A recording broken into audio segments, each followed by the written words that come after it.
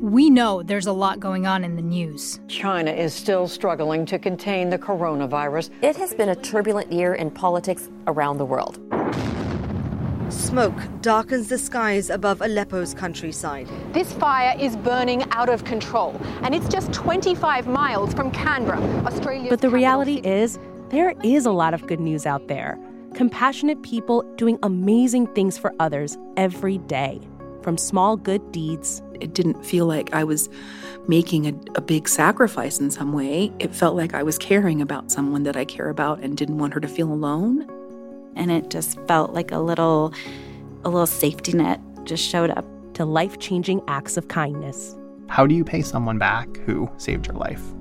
I am so incredibly grateful that I need to pay it back to her, but also pay it forward to others. In this season of Kind World, we talk to people transforming their communities and the lives of people around them.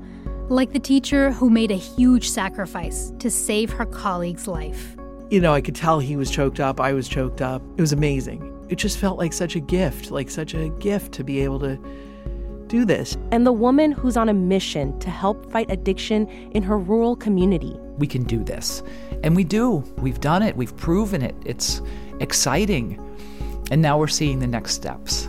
So nothing's in our way. Nothing's in our way. I'm Andrea Aswahe. And I'm Yasmin Amer. And we're the hosts of Kind World, a podcast that promises to restore your faith in humanity. In trying times, we'll help you see the good that surrounds us all. The whole quest of life is that you weather the storm and you find the sunshine again and again and again. Our new season starts on March 10th. Subscribe to Kind World now on Apple Podcasts or wherever you listen.